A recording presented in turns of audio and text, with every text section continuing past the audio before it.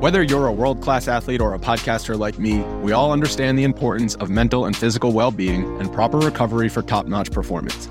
That's why I'm excited that Unified Healing is sponsoring podcasts on the Blue Wire Network. Unified Healing is a new and super innovative global network of wellness centers powered by Energy Enhancement System, or EE System. If you haven't heard of the EE System yet, then you'll want to listen up. This technology promotes wellness, deep relaxation, purification, and rejuvenation. Wherever you are across the globe, access to a center is easy and affordable. Interested in experiencing the EE System technology for yourself? Go to unifiedhealing.com/bluewire to learn more and find a center near you. That's unified, UNIFYD, healing.com/bluewire. No material or testimonials on the Unified Healing website are intended to be viewed as medical advice or a substitute for professional medical advice, diagnosis, or treatment. Always seek the advice of your physician or other qualified healthcare provider with any questions you may have regarding a medical condition or treatment and before undertaking a new healthcare regimen, including EE System. 1, 2, 3, break! Down the middle of the field, it is caught! Loose football! Who's got it? Down at the 1-yard line! How about that? That is the ultimate kibosh. And we are underway. Hello, everyone. Welcome back to another episode of the Action Network NFL Podcast. I'm Matthew Friedman, the editor-in-chief of Fantasy Labs. We survived the first wave of free agency, and here with me to break down all of the NFL transactions from last week is Ian Hartitz, the director of the Fantasy Labs NFL platform and an Action Network analyst. You can follow him in the Action Network app at iHeartitz. Also use the app to get real-time odds and track your bets for free. Ian, how's it going? Good, man. I'm ready to talk about something that actually matters. Get away from these brackets for a second. Okay, well, if people couldn't notice, Ian is on his phone, and that is because, Ian, you are traveling, right? Like right now you are in Las Vegas? I am in Las Vegas. It's going to be a nice little week here in the warm weather. 79 degrees out here. Quite the upgrade from Columbus, Ohio. Are you going to the Action Network party at the Palms? I will be at the Action Network party at the Palms. I think anyone's going to be there, so – yes. And the good thing is that if you are in Vegas, you, the listener, not you, Ian, if you are there, it is on Wednesday. It's totally free, 100% free. It's at Mabel's Barbecue at the Palms on Wednesday at 7 p.m. local time, of course. Again, it is free. Free drink ticket. If you RSVP, you get an Action Network t-shirt and other swag. You get to hang out with Ian, most importantly, and then also some other guys like Chad Millman, Darren Ravel, Paul LaDuca, Blackjack Fletcher, Stuckey, Justin Fan, and maybe some other people will also be there. So to RSVP, go to go.actionnetwork.com/madness-party. One more time. That is go.actionnetwork.com/madness-party and RSVP there. Ian, let's jump into the show. And I should say I'm a little bit jealous that you are going to go to the party and have so much fun there, but whatever. I soldier on in the cold of Iowa. That's what I do. Okay, let's get into the show. First trade we should talk about, first transaction, the Odell Beckham trade going from New York to the Cleveland Browns, making them immediately one of the most interesting team in the league, as if they weren't already really interesting. But Ian, give us some breakdown on this. I actually found the only guy in America that thinks the Giants won this trade in an airport bar last night. According to him, OBJ's a diva locker room distraction. He's not worth the time.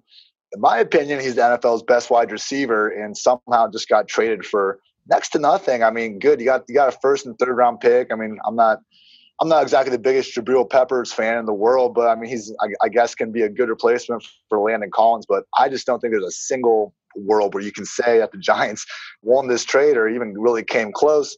And now we got Baker Mayfield with, I don't know, maybe one of the better top three receiver sets in the AFC in terms of OBJ, Landry, I guess David Njoku as well. So I don't have enough good things to say about this. I know you've done some looks at OBJ's props right now, but I think his ceiling's the roof.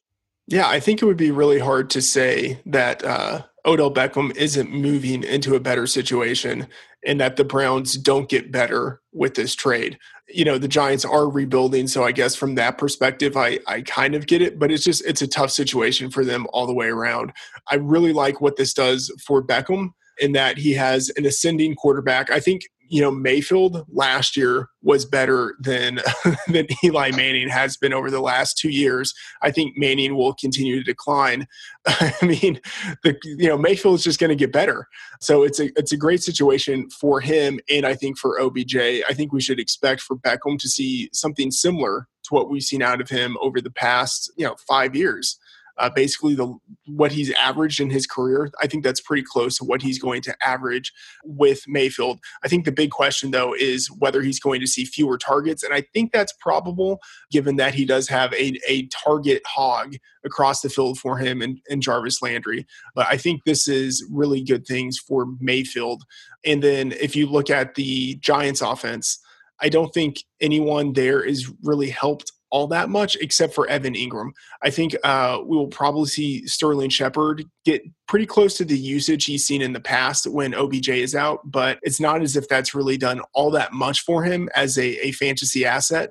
But Evan Ingram has seen a huge boost in production when OBJ has been out. So I think it's very good for him. But that's what I'm thinking here. Any final thoughts on OBJ?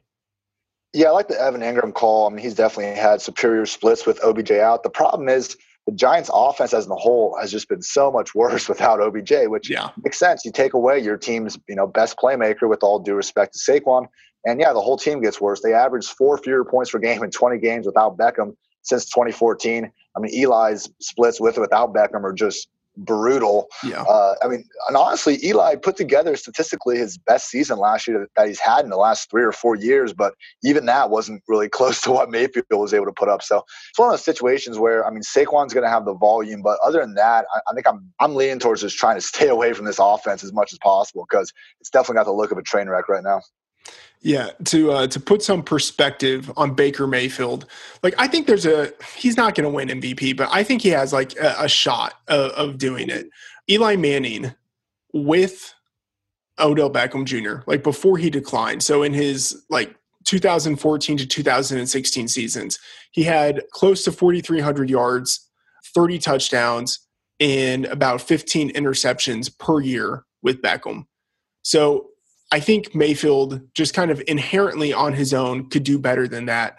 And then you add the fact that this offense is getting offensive coordinator Todd Monken, who with the Buccaneers last year had the offense that was number 1 in passing yards, number 3 in passing touchdowns, and was highly aggressive in throwing the ball down the field, which I think is an area where both Beckham and Mayfield have success. And then if they are able to get their timing down, I think their success together could just be very synergistic. So I'm really excited specifically about what this means for Mayfield. I think Beckham is more or less the same as long as he has a fairly competent quarterback, but I think this is great for Mayfield. 100%. That's a good point with Monken. And Baker now gets to throw to anyone's idea of a top 5 wide receiver. Last year we saw these deep balls going to Rashard Higgins and Brashad freaking Perryman, and Baker kind of made it work. So now he's finally getting the talent around him to really thrive. And I don't hate that MVP call, Matt. We'll see what the odds come out at, but if he's not a top 5 candidate, I'll definitely lay down some bones on that. Yeah. Let's go to the next guy. The number 1 free agent in the class by almost anyone's definition or kind of metric of looking at guys was Le'Veon Bell. After sitting out the 2018 season, and at this point, what seems to be a horribly misguided decision, at least from a financial perspective. But he is signed with the Jets. What should we take away from this? The great news for us fantasy players of the world is that we got another workhorse 3-down RB back in play. And look, I've seen a bunch of Le'Veon Bell stats and breakdowns, him versus James Conner, pretty similar as rushers. I'm not denying that Le'Veon's maybe running ability isn't top 3 in the league or anything. I've always thought the part that separated him as a playmaker was his ability as a receiver. He lines up as a wide receiver in the slot, really just looks as pure as any other of these guys. And his original, case for wanting the bigger contract was that his production was out of an RB1 and as a wide receiver too. So, it backs up on the film, and he joins Larry Center, Marshall Faulk, and Roger Craig as the only running backs ever with at least 3 seasons with 75 or more catches. So I'm sure we'll see some guys like McCaffrey break into that. But still, Le'Veon Bell was truly ahead of his time in terms of just revolutionizing the running back position and getting all those targets. You can't ask for a better fantasy spot for him to go to than the Jets because they were missing a running back, and behind Robbie Anderson, I like Chris Herndon and tight end, but they were really missing a number 2 receiver as well. And we'll see what Jamison Crowder can bring to them in the slot. But I think in terms of workload, he couldn't have asked to go to a better team. And I don't know. I like these Jets to make a little bit of a comeback this year. I think Darnold played a lot better as the season went on. I mean, he was the youngest, I believe, quarterback since Mike Vick to even start as a rookie, so we shouldn't have expected the most absurd first season anyway. And I mean, maybe I'm a little over optimistic on a guy that just sat out a year and, reportedly ballooned up to around 250 or so. But I've real high expectations for Bell to step back in as a top 5 running back. Yeah, I have some thoughts on this, and they align with what you said. I think he's going to be very undervalued this year in redraft leagues, specifically by the people who drafted him last year and who just don't even, they're too burned, So, I think there's already going to be a 10th to a 12th of the market that is just too low on him because of what happened last year. And then I think there are going to be people who think that because he's going to a situation that is clearly a step down, I think just in terms of what you expect from the 2019 Jets offensively versus the 2013 to 2017 Steelers, obviously the Jets are not going to be as prolific in scoring points. Because of that difference, I think there are people who will downgrade Bell. But what is important is that he's going to get a lot of touches. I think almost as many touches as he was given previously. The thing that does give me a little bit of pause is Adam Gase as the offensive play caller. The Dolphins, under his oversight, did play slower, not just slower than the Steelers, but just kind of slower in general. But I still think Bell is going to be the guy who's seen a lot of touches. And there aren't, as you said, that many guys who really get that type of usage. So, I think it's fair for him probably to get around 20 touches per game. He's probably still going to be utilized heavily in the passing game, especially because, as you said, they don't have a lot of other options there, at least options that are firmly established. I like what he's able to do. And I think the time off isn't going to be as big of a factor as people think. So there could be a couple ways in which you would go. You would either say, okay, he's spent a year away from the game, not getting hit, not accumulating hundreds of touches, so he might be fresher. That's one way someone could look at it. Or they could say he's out of shape. I think people are going to skew to the out of shape side on this, and that could be another thing that makes people devalue him in drafts. But if you look historically, and it's not as if we have a huge sample of guys who have sat out for a year for non-injury reasons, but the guys who have done it have been guys of a high caliber. So John Riggins did it in 1980 when he was in a contract holdout with the Washington Redskins. He basically made the Hall of Fame because of everything he did after that season. And he was old, by the way. He was 30 when he held out. We saw Adrian Peterson miss 15 games of the 2014 season because of suspension. The next year he came back, he was 30 years old, and he led the league in carries, rushing yards, and rushing touchdowns. We saw Marshawn Lynch retire, quote unquote, retire in 2016, come back in 2017. And he had, I wouldn't say it was a great season, but he had over 1,000 yards from scrimmage, 7 touchdowns. And he looked actually much better in the second half of that season. He had over 90 scrimmage yards per game in the second half. Maybe he was kind of working his way back into shape. And he was a 31-year-old when that happened. We also saw Ricky Williams sit out 2 seasons, one for retirement, one for suspension. When he returned, he played into his 30s, and he was still a pretty good player. And then, this is a slightly different situation. Bo Jackson sat out as a rookie because he didn't want to play for the Buccaneers. He just went and played baseball. And then the Raiders drafted him the next year. So there are guys, every time we've seen a guy of a high caliber sit out a season for something other than injury, when he's returned, he's actually been pretty productive. So I'm really not all that worried about conditioning for Bell or anything like that. He's still 27. He's, I would say, in his running back prime. I think he has another season or two of good usage where we should expect him to be pretty productive. So that's where I'm at on Le'Veon Bell. But obviously, this opens up more holes, I would say, not holes, but opportunities for the running backs who are left with the Pittsburgh Steelers. What are your thoughts on those guys? I'm not quite sure what to think here because we've seen both James Conner and Jalen Samuels perform at a high level in this offense without Bell. I mean, Pittsburgh didn't make the playoffs last year, but I don't think that was really because Bell wasn't there per se. I mean, they were still getting plenty of production out of those running backs. And they do need some more, obviously, pass catchers, which I think Samuels has the edge over Conner with that base. We've seen that going back to college production as well. But at the same time, every single time one of these Steelers running backs has missed time, we see the next guy up go and immediately inherit, 80% snaps and a 3-down workload. So I'm not saying it's not in their best interest to do some sort of a committee with James Conner and Jalen Samuels, but right now I'm leaning towards James Conner kind of being that 3-down guy again. Maybe not playing 90% snaps like he was for stretches, but I don't think it's crazy to think we could see Conner, 70% snap club and, really getting around maybe not 20 touches per game, but at least 15 or so. And, that was RB1 production from him last year. So I'm still all about investing in this backfield, even without Bell and AB. Yeah, I want both of these guys. I think they will start to skew a little more towards giving both of them touches.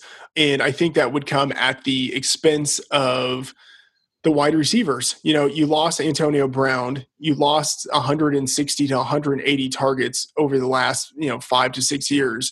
I think what's going to happen is they, instead of passing and just redistributing all of those targets to other guys, I think they're going to lean a little bit more on their running backs and then also give some of those targets to Samuels. So I could see more 2-back sets with both of them on the field, and I could just see them running a little bit more. So even if James Conner doesn't get, let's say, like 80 or 90% of the work the way that Le'Veon Bell did a few years ago, you could still have James Conner with a strong running back one type of season, and you could also see Samuels as a guy who gets his production as a change of pace back, or someone who actually kind of plays sometimes as a slot receiver, because he does have that versatility to play as a fullback and then to move out and play as a receiver if they need him to. So I want both of those guys. And also, if God forbid something happens to either of them, then we have just a surefire lock and load RB1 again. Yeah. Let's talk about Deshaun Jackson. Wasn't a free agent, but was traded, and there was always some speculation as to whether he would finish his contract in Tampa Bay. He has been traded back home to the Philadelphia Eagles, the team that drafted him in the second round over a decade ago. Ian, what are your thoughts on this trade? I think this was a huge trade and really positions the Eagles to be the favorites of the NFC East. I think they easily have the best and most explosive pass offense now. And look at when the Eagles have been great over these last 2 years. Obviously, won Super Bowl 2017, and a big part of their offense, these guys weren't consistently getting fed the ball, but they always had one of Torrey Smith or Mac Hollins on the field. They'd have Alshon Jeffrey on the other side, Nelson Agholor in the slot, Zach Ertz at tight end. Agholor can, he can stretch the field a little bit, but we have seen him be better in the slot throughout his career when he can work his quickness a little bit better. He struggled on the outside, and Ertz and Jeffrey obviously aren't really known as field stretchers. And just having that deep threat forced defenses to stay honest and really opened up that middle area of the field for both Ertz and Jeffrey. They didn't have that last year. They tried to have it. They had Mike Wallace and Mac Hollins again to start the year, but both those guys were on IR by, I think it was week 3. So they really had to play the entire season with Jordan Matthews as their de facto field stretcher. Carson Wentz made it work for a little bit. I mean, they weren't atrocious, but now they're pretty much substituting Jordan Matthews with the league's reigning leader in yards per reception. I mean, Djax was averaging 18.9 yards per catch last year, and he has also literally increased the yards per attempt of every single QB he's ever played with compared to what they were producing previously. So, again, they were one of the best offenses in the league when they had Torrey Smith and Mac Hollins serving as a field stretcher, and now they pretty much got the absolute richest man version of either of those guys they could imagine. So I'm really excited what they're going to do there. And then also adding in that this will help Dallas Goedert, I think, potentially get on the field more. I think we'll see more Alshon Jeffrey, Deshaun Jackson, Dallas Goedert, Zach Ertz, 2x2 sets. And there are weapons all over the place on this Eagles offense. If they can figure out their backfield, I think a little more, look out. Yeah. I agree. I think it's a great move, not even so much for Jackson, although I think this does benefit him in that he never really had a strong connection with Jameis Winston, but a great move for the Eagles and everyone else in that offense. And as you've mentioned, this is something that in the past, when he's been on the field, it's not just that his quarterbacks have displayed a strong outside of Winston, a strong connection with him, although most of them have. It's also that it opens up everything else for the rest of the people on the offense. So his quarterbacks have done better when he's just on the field, able to distract the defense and make them have to account for him deep. So I think this improves, obviously, Carson Wentz. I think it improves the prospects for literally all of the other players on that offense. But I think it is good for Jackson too, in that, I mean, he just wasn't able, for whatever reason, to connect with Jameis Winston. But I think he will be able to connect better under Doug Peterson's offense. So I still wouldn't project him for 1,000 yards receiving or something like that. I think he will do more or less, probably, let me rephrase that. He will do more than what he's done the last couple of years in Tampa Bay.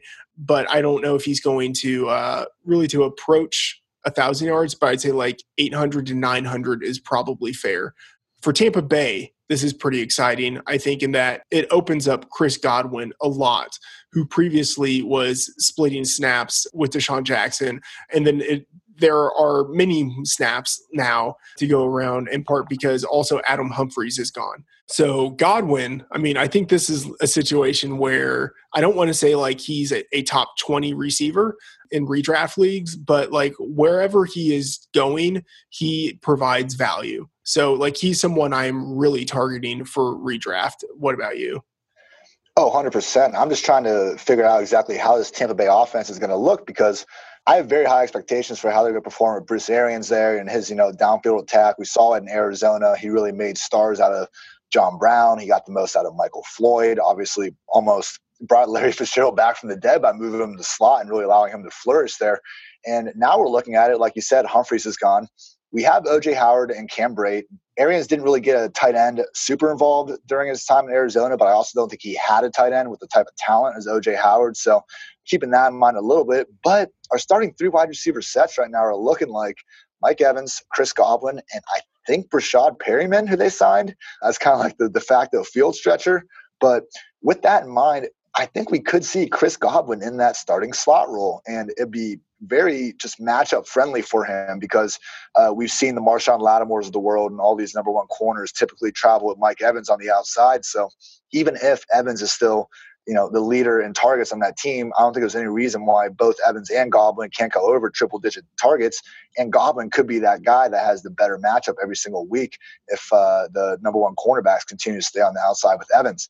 Because we've seen him produce whenever D-Jax has been out. I mean, 6 games without him, Godwin was able to get at least 98 yards in 4 of those games, and has scored, I believe it was 4 touchdowns in those 6 games. So a whole bunch of production. We've seen it. It's just been a matter of opportunity, and now he's going to have all the opportunity he can handle, ideally. So I'm just really curious about if Arians is going to make him kind of a younger, more explosive Larry Fitzgerald, or if we'll see him more on the outside and perhaps more OJ or someone to be named in the slot.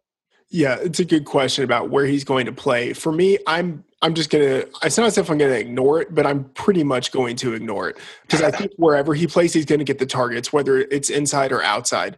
If he's inside, that is definitely interesting, because a lot of teams kind of try to hide their weakest cornerback in the slot, and I think Godwin will destroy whoever he's going against if he's in the slot. If he's outside – I think what that means is that we might see more 2 tight end sets, even though that is totally something that Arians never did. I think we could see O.J. Howard basically playing as a slot receiver, with Cameron Brate playing as the kind of blocking inline tight end. One guy maybe to keep an eye on, you mentioned Brashad Perryman. Another guy who's interesting is Justin Watson, who was an incredibly productive player in college at Pennsylvania, drafted in the 7th round because he was a small school guy, but he's big and he's athletic. We know that Bruce Arians really privileges speed, and Watson is a guy who does have a lot of speed for his size. So he's someone, I know they signed Perryman, but I think Watson is better than Perryman. I would give Watson the nod. So if this is an offense that we're interested in and we think there's the potential maybe for 3 receivers actually to be viable, Watson is someone to keep in mind. Yeah, I think that's a good point. I agree with you. Wherever Godwin ends up lining up, I think he's going to be the number 2 pass game target. He'll be getting plenty of targets regardless. But yeah, it's going to be interesting to keep an eye on who emerges as their kind of go-to field stretcher, because we saw how quickly Smokey Brown with Arizona was able to kind of bust some big plays in this Bruce Arians, no risk it, no biscuit offense. And if it is Perryman, if it is Watson, I'm not saying those guys will have kind of week-to-week consistency in a season long, but those could be the guys, with a sub 4K salary on DraftKings that we attack because of that high ceiling. Yeah, and we didn't really even mention Mike Evans yet. I don't know if the trade really opens up much for him. He's already, I think, a top-end guy who could challenge for 1,500 yards, which is what he got last year. So I think it's just kind of more of the same for him. Yeah, I agree with you there. I mean, we should expect maybe a little drop-off in I'm not sure if we should expect a drop-off in the offense. I mean, we've seen DeSean Jackson elevate, for all the reasons we talked about Philly improving, just having that type of speed on the field. If they're not able to replicate that, I could see that being a problem for someone like Evans, who doesn't necessarily have the wheels to get loose on his own all the time. But at the end of the day, I mean, we've seen Winston and him have the type of chemistry, and he's so dang big anyway. It's hard to keep him away from the ball. So I'm pretty confident Evans and Godwin are going to be able to figure it out regardless of how the rest of it plays out. All right, this is kind of a tangential question, but is Mike Evans a Hall of Famer? Yes, he's one of 4 receivers, I believe, of 40 touchdowns since 2015. Does not get the respect. And yeah, like you said, 1,500 yards last year. He had a slightly down, it seems like 2017, just from his standards. But what the guy's been in the league, I think 5 years. He's also on that short list of amount of 1,000-yard seasons in your first 5 years. And everything he's done at this point screams Hall of Fame receiver. And I think with his size, at the very least, he can keep being a red zone threat for years to come. I mean, if Brandon Marshall could score 14 touchdowns when he was like 33 with the Jets, I don't see why Evans can't kind of keep up that kind of pace as he gets older. Yeah, I agree. I think he has a real shot, an undervalued shot. People just don't respect him. And he's one of only 3 receivers in NFL history with 1,000 yards receiving in each of his first 5 seasons. Nice. The other 2 are Randy Moss and AJ Green. I think Green is probably a Hall of Famer too. But Evans has to keep it up. But what he's done to this point is pretty incredible, and he just doesn't get the props for it. Bringing it back to DeSean Jackson, it will be, I think, definitely nice to see him, finish his career in an Eagles uniform. On the topic of clothing, I'm going to talk about Mack Weldon. Oh, yeah. It's been a while since I had the privilege of getting to talk about Mack Weldon to a captive audience. But now, once again, I get to talk about how comfortable I am and how good I look in my Mac Daddy Weldon hoodie. I hate shopping for clothes. I hate shopping online. I hate shopping for clothes online, but yet I find myself magnetically drawn to Mack Weldon's website, which is easy to use. They have a smart design for the site, which makes searching for items really intuitive. And as a result, I am slowly but surely building up my collection of Mack Weldon items so that I one day can have a wardrobe that 100% consists of Mack Weldon, only Mack Weldon. My wife went out of town. I went to pick her up at the airport. It's a special thing. She's been away for a few days, so I wanted to look good, wanted to show her what she'd been missing. So, I showered as a first step. I trimmed my beard down so I looked a little less wilderness survivor-like. And then I put on 100% Mack Weldon. They have underwear, socks, shirts, undershirts, hoodies, and sweatpants. And I was head to toe dressed in Mack Weldon. If not for having to take clothes off, so, you can do the things that you do sometimes when you're not wearing clothes, you know what I'm talking about. I would literally never take off my Mack Weldon hoodie. What Batman suit is to Bruce Wayne, my Mack Weldon hoodie is to me. To the ordinary world, I'm just Matt Friedman, Matt F. the Oracle. But the moment I put on this Mack Weldon hoodie, I instantly transform into a guy who's willing to burn minutes of podcast time talking about the best clothing company in the entire world. What makes Mack Weldon the best? Well, first, the name. Mack Weldon just sounds like someone who was, the 5th singer in a 90s boy band. Secondly, the underwear, which is made of silver, so it's naturally antimicrobial to eliminate odor. If you don't like your first pair of the best underwear in the universe, they will give you a refund and you get to keep the pair. So you literally have no reason not to buy. Get some Mack Weldon in your life. For 20% off your first order, visit MackWeldon.com and enter the promo code ACTION at checkout. Okay, Ian. So let's talk about some of these other key signings. Tevin Coleman with the 49ers. What do you think? I love it from like an on-field standpoint because Tevin Coleman's awesome. I mean, I was tweeting during free agency, just looking at some of his routes he's run as a receiver in the slot. He's so smooth. He's so explosive. Really ranks highly in a bunch of efficiency measures, but we've never seen him get the volume to really go all the way and become a true RB1 with it. And we're not going to get that volume in San Francisco now. I mean, we've seen basically with Kyle Shanahan calling the shots in Atlanta with Coleman, his ceiling was pretty much like an RB20, and he was only getting there through sheer efficiency and just being a baller. And I'm not saying he can't continue to do that, but right now we got Jerick McKinnon there still. We got Matt Breida still there. We got Raheem Mostert still. We've got Kyle Juszczyk still, who's playing a ton of snaps. So it's one of those situations where, yeah, Tevin Coleman definitely helps the 49ers offense because he's such a great playmaker, but it's going to be a tough guy to get behind in fantasy unless they cut Jerick McKinnon because I haven't dove into the contract a ton, but it looks like most of his guarantees already been paid. Yeah, that is the real question. Are they going to keep McKinnon? I think Breida has kind of locked in his role a little bit. I think it would be weird for them to have McKinnon and Coleman to pay both of those guys and to let Breida go. So, yeah, it's a little bit hard to know what is happening with that backfield because there are legitimately now 5 guys who might end up getting some action at some point. Let's talk about Tyrell Williams, Tyrell the Gazelle, signing with the Raiders. Downgrade for him going from Philip Rivers to Derek Carr, but got to give Tyrell the Gazelle props. He trails only Julio Jones, Tyreek Hill, Tyler Lockett, and Gronk among players with 100-plus targets since 2015 and yards per target. I mean, yeah, he's been a field stretcher, but it's even like adjusted for average target depth a little bit. I mean, he's just truly been really efficient whenever the ball is thrown his way. I think there is a chance here that we can see AB and Tyrell be the Amari Cooper and Michael Crabtree duo that are both getting, 120-plus targets per year.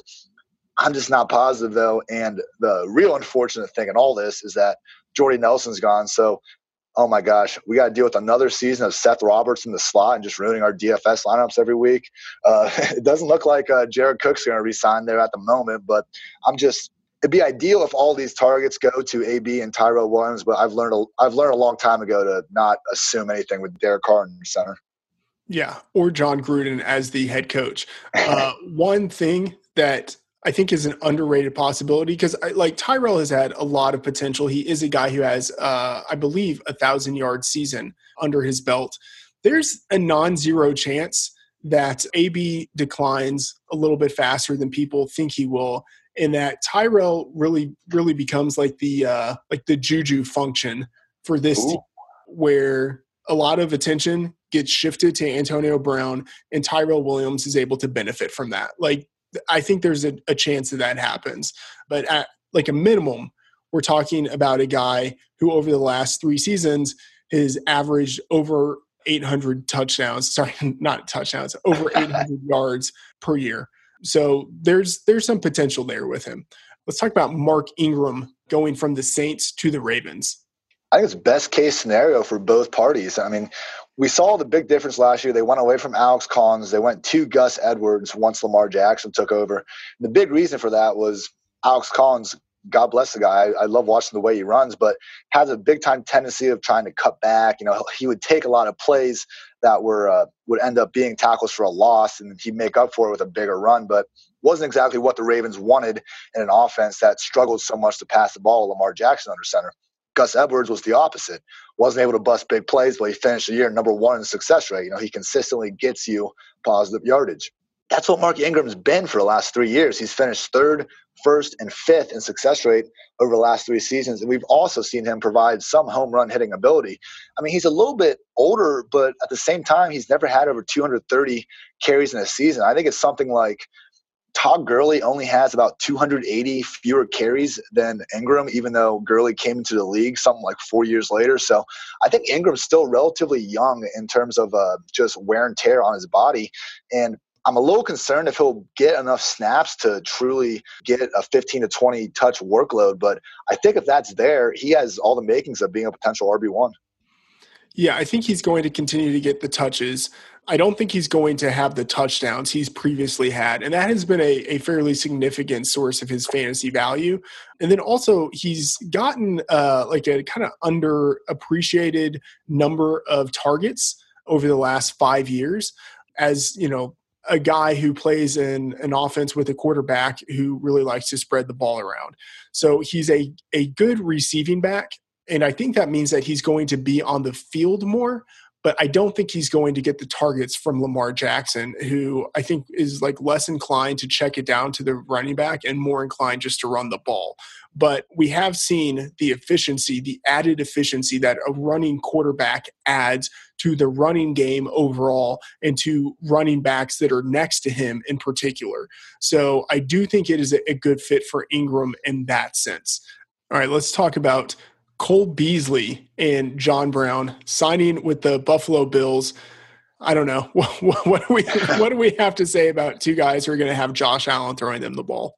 Yeah, I was really hoping that Smokey could have gone somewhere, literally pretty much anywhere other than Buffalo, but maybe not. If Josh Allen could just get a little more accurate, which I know is like the one thing that we shouldn't assume quarterbacks can really improve on. But the one thing is he did lead the league with a 19.8% deep ball rate. I mean, no one was really throwing the ball downfield more often than Josh Allen in between his wild scrambles. So I'm not confident he can really put it accurately to John Brown. But at the same time, if anyone can run down these wild deep balls, maybe it is Smokey. So it's going to be inconsistent, I think. I'm not overly optimistic on Josh Allen taking a massive jump as a passer in year 2, but I have way more optimism for John Brown becoming a fantasy relevant guy than Cole Beasley, at least too.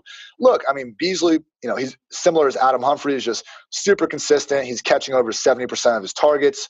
At the same time, he's never finished higher than the PPR wide receiver 33. That was even in that Cowboys year where Dez was hurt for a lot of the time. It was almost the best case scenario. So I really don't see a scenario where Beasley is going to be a fantasy relevant player. I think him being there more than anything just hurts Zay Jones's outlook because I think it's going to be Robert Foster and John Brown still on the outside. But the good thing is the Bills are getting some weapons because we should give Josh Allen a little bit of credit in terms of that offense really had no one for him to throw to last year. I mean, he pretty much made Robert Foster into at least a decent fantasy contributor towards the end of the season. And, hey, Josh Allen was the QB1, I believe, those last 5 weeks when he was running the ball every other play. So at least he has some more weapons this year. We'll see how it works out. All right, Golden Tate with the Giants. I know he's still got the yards after catch ability, but he's aging. We saw what happened when he went to Philly. He wasn't getting fed 9 targets every game. And I'm not even sure where he's going to line up because Sterling Shepard has been, their primary slot receiver. So, again, mentioned this earlier, but I'm not even sure if it matters where he lines up. This is one of those situations where, again, I'm targeting Saquon, maybe a little bit of Evan Ingram, like you said, but I think going after Golden Tate isn't quite the thing to do. Yeah, it's interesting. Like a team like the Patriots has been able to get away with playing slot receivers like outside, but and having like basically multiple slot receivers on the field. But I don't know if the Giants are going to be able to do that with Sterling Shepard and Golden Tate because at this point Eli Manning isn't Tom Brady. And I saw I think Chris Raybon had a good tweet where he was looking at the yards per route run for these guys from the slot and from the outside. And I believe both Shepard and Tate had similar figures. So I'm not saying they can't still have some success on the outside. The bigger thing is just this offense as a whole without someone like OBJ to clear out that area for these more underneath dudes. And again, it's still Eli throwing the ball. So yeah, that's a good point. Nick Foles signing with the Jaguars. What do you think? I think we've seen at this point that Foles is going to kind of be a boom or bust fantasy option. The question I have is who's going to benefit the most among his receivers because don't forget we got Marquise Lee coming back after he missed the whole season. D.D. Westbrook had a really good year too. And the guy I'm pretty high on was their third-round pick from last year. It might have been second, but DJ Chark out of LSU, who ran a 4.3, one of the premier field stretchers from that class. And I think if any of these guys are going to be able to run down these deep balls from Foles, it could be Chark. But I don't know. Who do you think ends up leading this team in targets? Oh, that's a hard one. I mean, I guess I would say in targets, it would probably be Lee, but I don't really think of him as someone I want on my team because I don't trust his upside. I would rather take a shot on someone like D.D. Westbrook because I think he has the field stretching ability, but also given that he plays in the slot, I think he will have easier matchups, and he can also, I think, have some easier targets and then kind of turn that into yards after the catch. So I think pretty easily prefer Westbrook. Ryan Fitzpatrick signing with the Dolphins. So Fitzmagic last year, and we cannot overstate just how good he was as a fantasy contributor. I mean, obviously he fell off the cliff in a couple starts, but he was a top 5 QB in 4 of his 7 starts.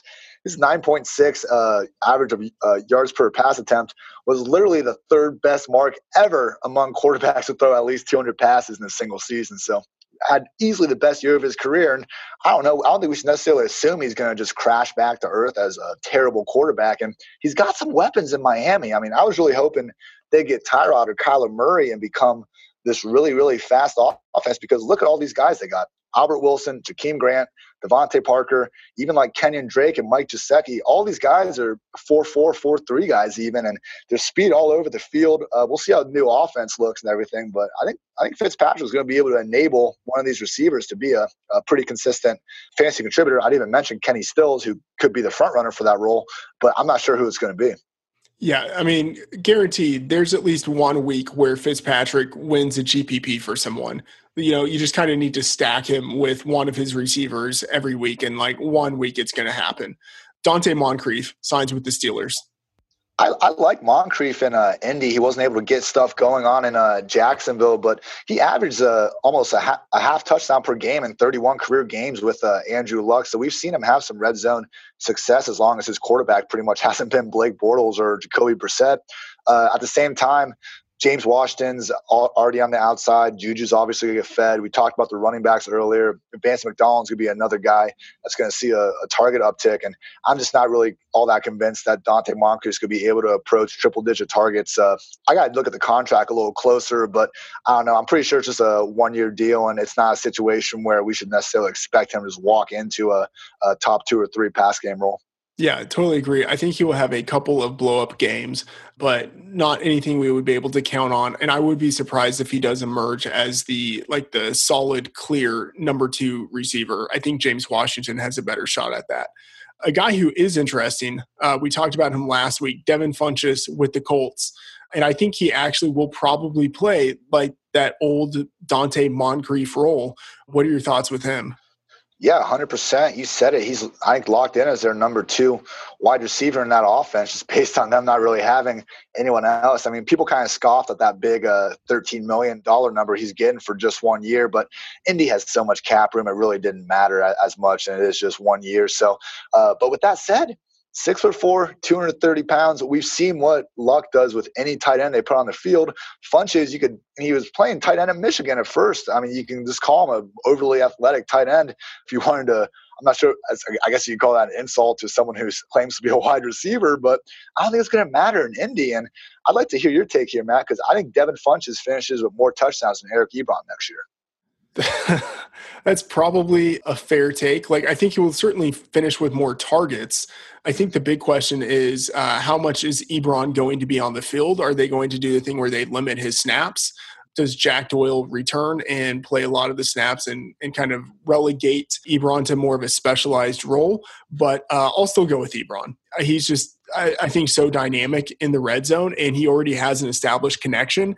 And I think like it's easier to bet on Ebron doing something similar to what he did last year than to bet on Funchess succeeding when we've never really seen him have much success. So I'll go with Ebron, but I think it's going to be close. Adam Humphries signing with the Titans.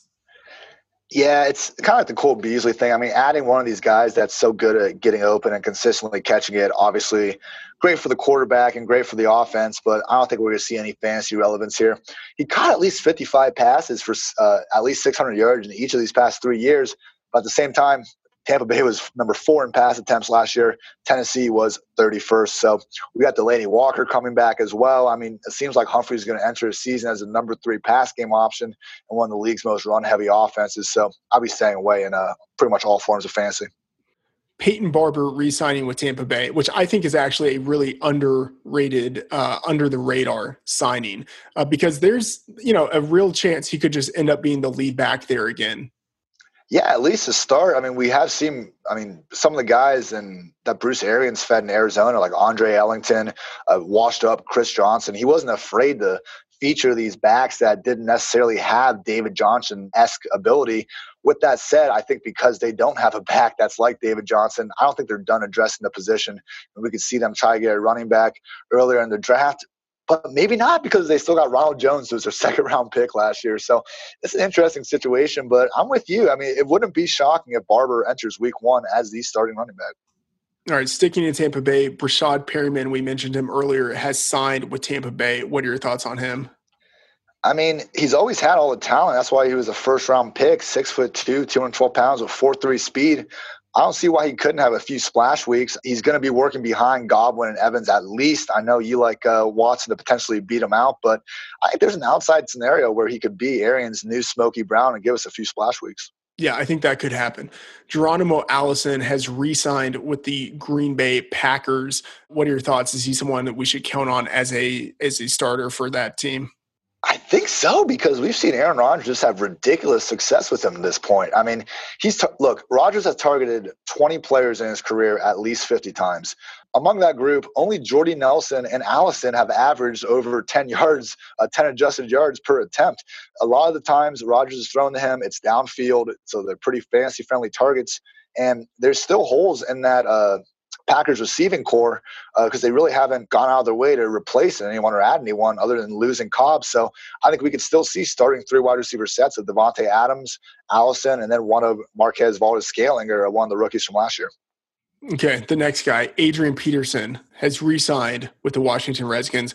This terrifies me because he actually had 1,250 scrimmage yards last year, which is that's a pretty decent season, especially for a guy who's 33 years old. He had 8 touchdowns. I'm a little bit worried that he is going to delay the development of Darius Geis, who I'm pretty excited about. But what are your thoughts with Adrian Peterson? What are we potentially going to see out of him next year? Yeah, exactly, man. He was good last year, and he was actually playing even better before pretty much the entire Redskins offensive line got hurt around week 11 or 12 or so, around the same time Alex Smith went down. So, great job on AP for really coming through after the entire league had written him off. But with that said, yeah, I mean, not only is AP there to take away touches from Geis, but Chris Thompson's still there to come in on pass downs and everything. So it's tough to see Geis really entering week 1 now with a big role, especially coming off this injury. The question, I guess, is how well is that recovery going? Because I've seen some videos on Twitter and all that. It does seem like everything's fine, but it's curious to see them re-sign AP because they were so high on Geis going into last season as a potential 3-down guy. But I don't think AP would re-sign there if he wasn't assured of at least some early down work. All right, the next guy, Cordarrelle Patterson, has signed with the Chicago Bears. I should just say, I know where you're going with this, and it's ridiculous, but go ahead. All right. If you were to call the guy averaging the most yards per rush in the NFL since 2000, minimum 50 carries, ridiculous, you can, Matt. But look, Cordarrelle Patterson has been a running back, and the entire draft community owes him an apology for calling him a wide receiver for all these years and trying to turn him into a bust, because you put the ball in the guy's hands, he makes plays. He's the second best kick returner ever. And he was good enough to get Bill Belichick and Tom Brady to give him real snaps out wide receiver as well in pivotal moments of last season. So hats off, Adam Gase. You got yourself a playmaker. Yes, Super Bowl winning. Yeah. Super Bowl I said Adam Gase, not Nagy. That's on me. Yeah, not Adam Gase, but yes. You were thinking of, was it like 2014 Adam Gase? Yeah. 2015, something like that, yeah. Okay, 2015 Adam Gase. All right, Zach Zinner has re-signed with the Detroit Lions. I still have a flame for this guy. At some point, his elite spark athleticism is going to render all other running back options on that team obsolete. Probably not, but what do you think here? I just think the big point here is that it looks like Detroit's going to continue to use a committee system. ESPN's Matthew Berry had a nice article after the Combine where he talked to a lot of coaches, and he said that his sense from both Matt Patricia and Bob Quinn was that they were pretty clear that they do not intend to give Kerryon a feature back role, that they both believe in multiple backs. So Theo Riddick's still there to take away some pass down snaps. And, I'm not quite as high as Zach Zenner as you are. I like Kerryon and what he can bring to the table. But I don't see any of these guys averaging over 15 touches a game, which is obviously what we're looking for in fantasy. I mean, Zach Zenner's 28 years old. It's about time for that breakout. Devontae Parker has re-signed amazingly with the Miami Dolphins. Man, I was so ready to give up on this guy, and now I don't know. Maybe this is what all we need is a little bit of Ryan Fitzmagic to turn around the whole career for Devontae Parker. But nah, I don't think we're going to see all that much here. If I had to guess, gun to my head, I'd say Albert Wilson is the guy that emerges out of this as their best playmaker this year. He was really playing incredible last year. He was averaging over 3 yards per route run, which is something really only Julio Jones has done over the last several years before he got hurt. So I'm looking forward to seeing what Albert Wilson can do in this offense more so than Devontae. Yeah. It feels like Parker has been in the league at this point. Like we've been waiting on the potential breakout for like 7 years. It feels like he's been in this limbo state forever. Latavius Murray signing with the New Orleans Saints. This one is really interesting to me. I had Murray essentially written off before free agency as someone no team should really be all that interested in, or I wasn't expecting a team really to be interested in him. But signing with the Saints is interesting because they historically have used a committee, and he is a touchdown scorer. And if he slots in even as a lesser Mark Ingram, that could still have a lot of value. What do you think? Yeah, I agree with you. It's just a question of how close will he be used to what we saw with Ingram, because obviously last season, those first 4 weeks when Ingram was suspended, we saw Kamara easily work as the RB1 just with the amount of targets and also just being the crystal clear goal line back as well, which is so huge for him. But Latavius is definitely at least more competent than like those Trey Williams, the types of guys that they tried to get in there to replace Ingram for those first 4 weeks. So I don't know if we're going to see as close to a 50-50 kind of split that we had with Ingram and Kamara, but I could see maybe a 60-40, 70-30 split, whereas a lot of people might think that this is now just Kamara's backfield. All right, Frank Gore has signed with the Buffalo Bills to give them one of the oldest running backfields of all time. What are your thoughts?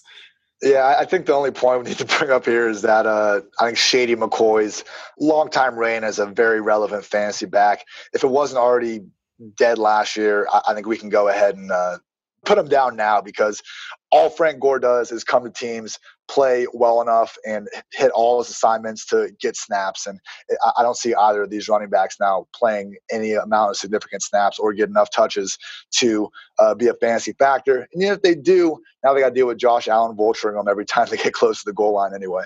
Yeah. I could seriously see Frank Gore outproducing LaShawn McCoy this year, which is just kind of amazing considering how old Gore is. Jamison Crowder signing with the Jets, slotted to be their slot guy. What do you think? Okay, Adam Gase, head coach of the New York Jets, not the Bears. He has featured Wes Welker and Jarvis Landry like huge roles during his time in Denver and Miami. We've even seen like Eddie Royal back when he was with the Bears, and Danny Amendola last year still averaged at least 5 targets per game from the slot. I'm not a huge Crowder guy, but I do think this is a situation where he's going to be getting at least 5 targets per game. I don't think he's really going to be touching that potential Jarvis Landry 8 to 10 targets. So I still think Robbie Anderson will be the number one target getter in New York. Who do you think ends up leading this team in targets?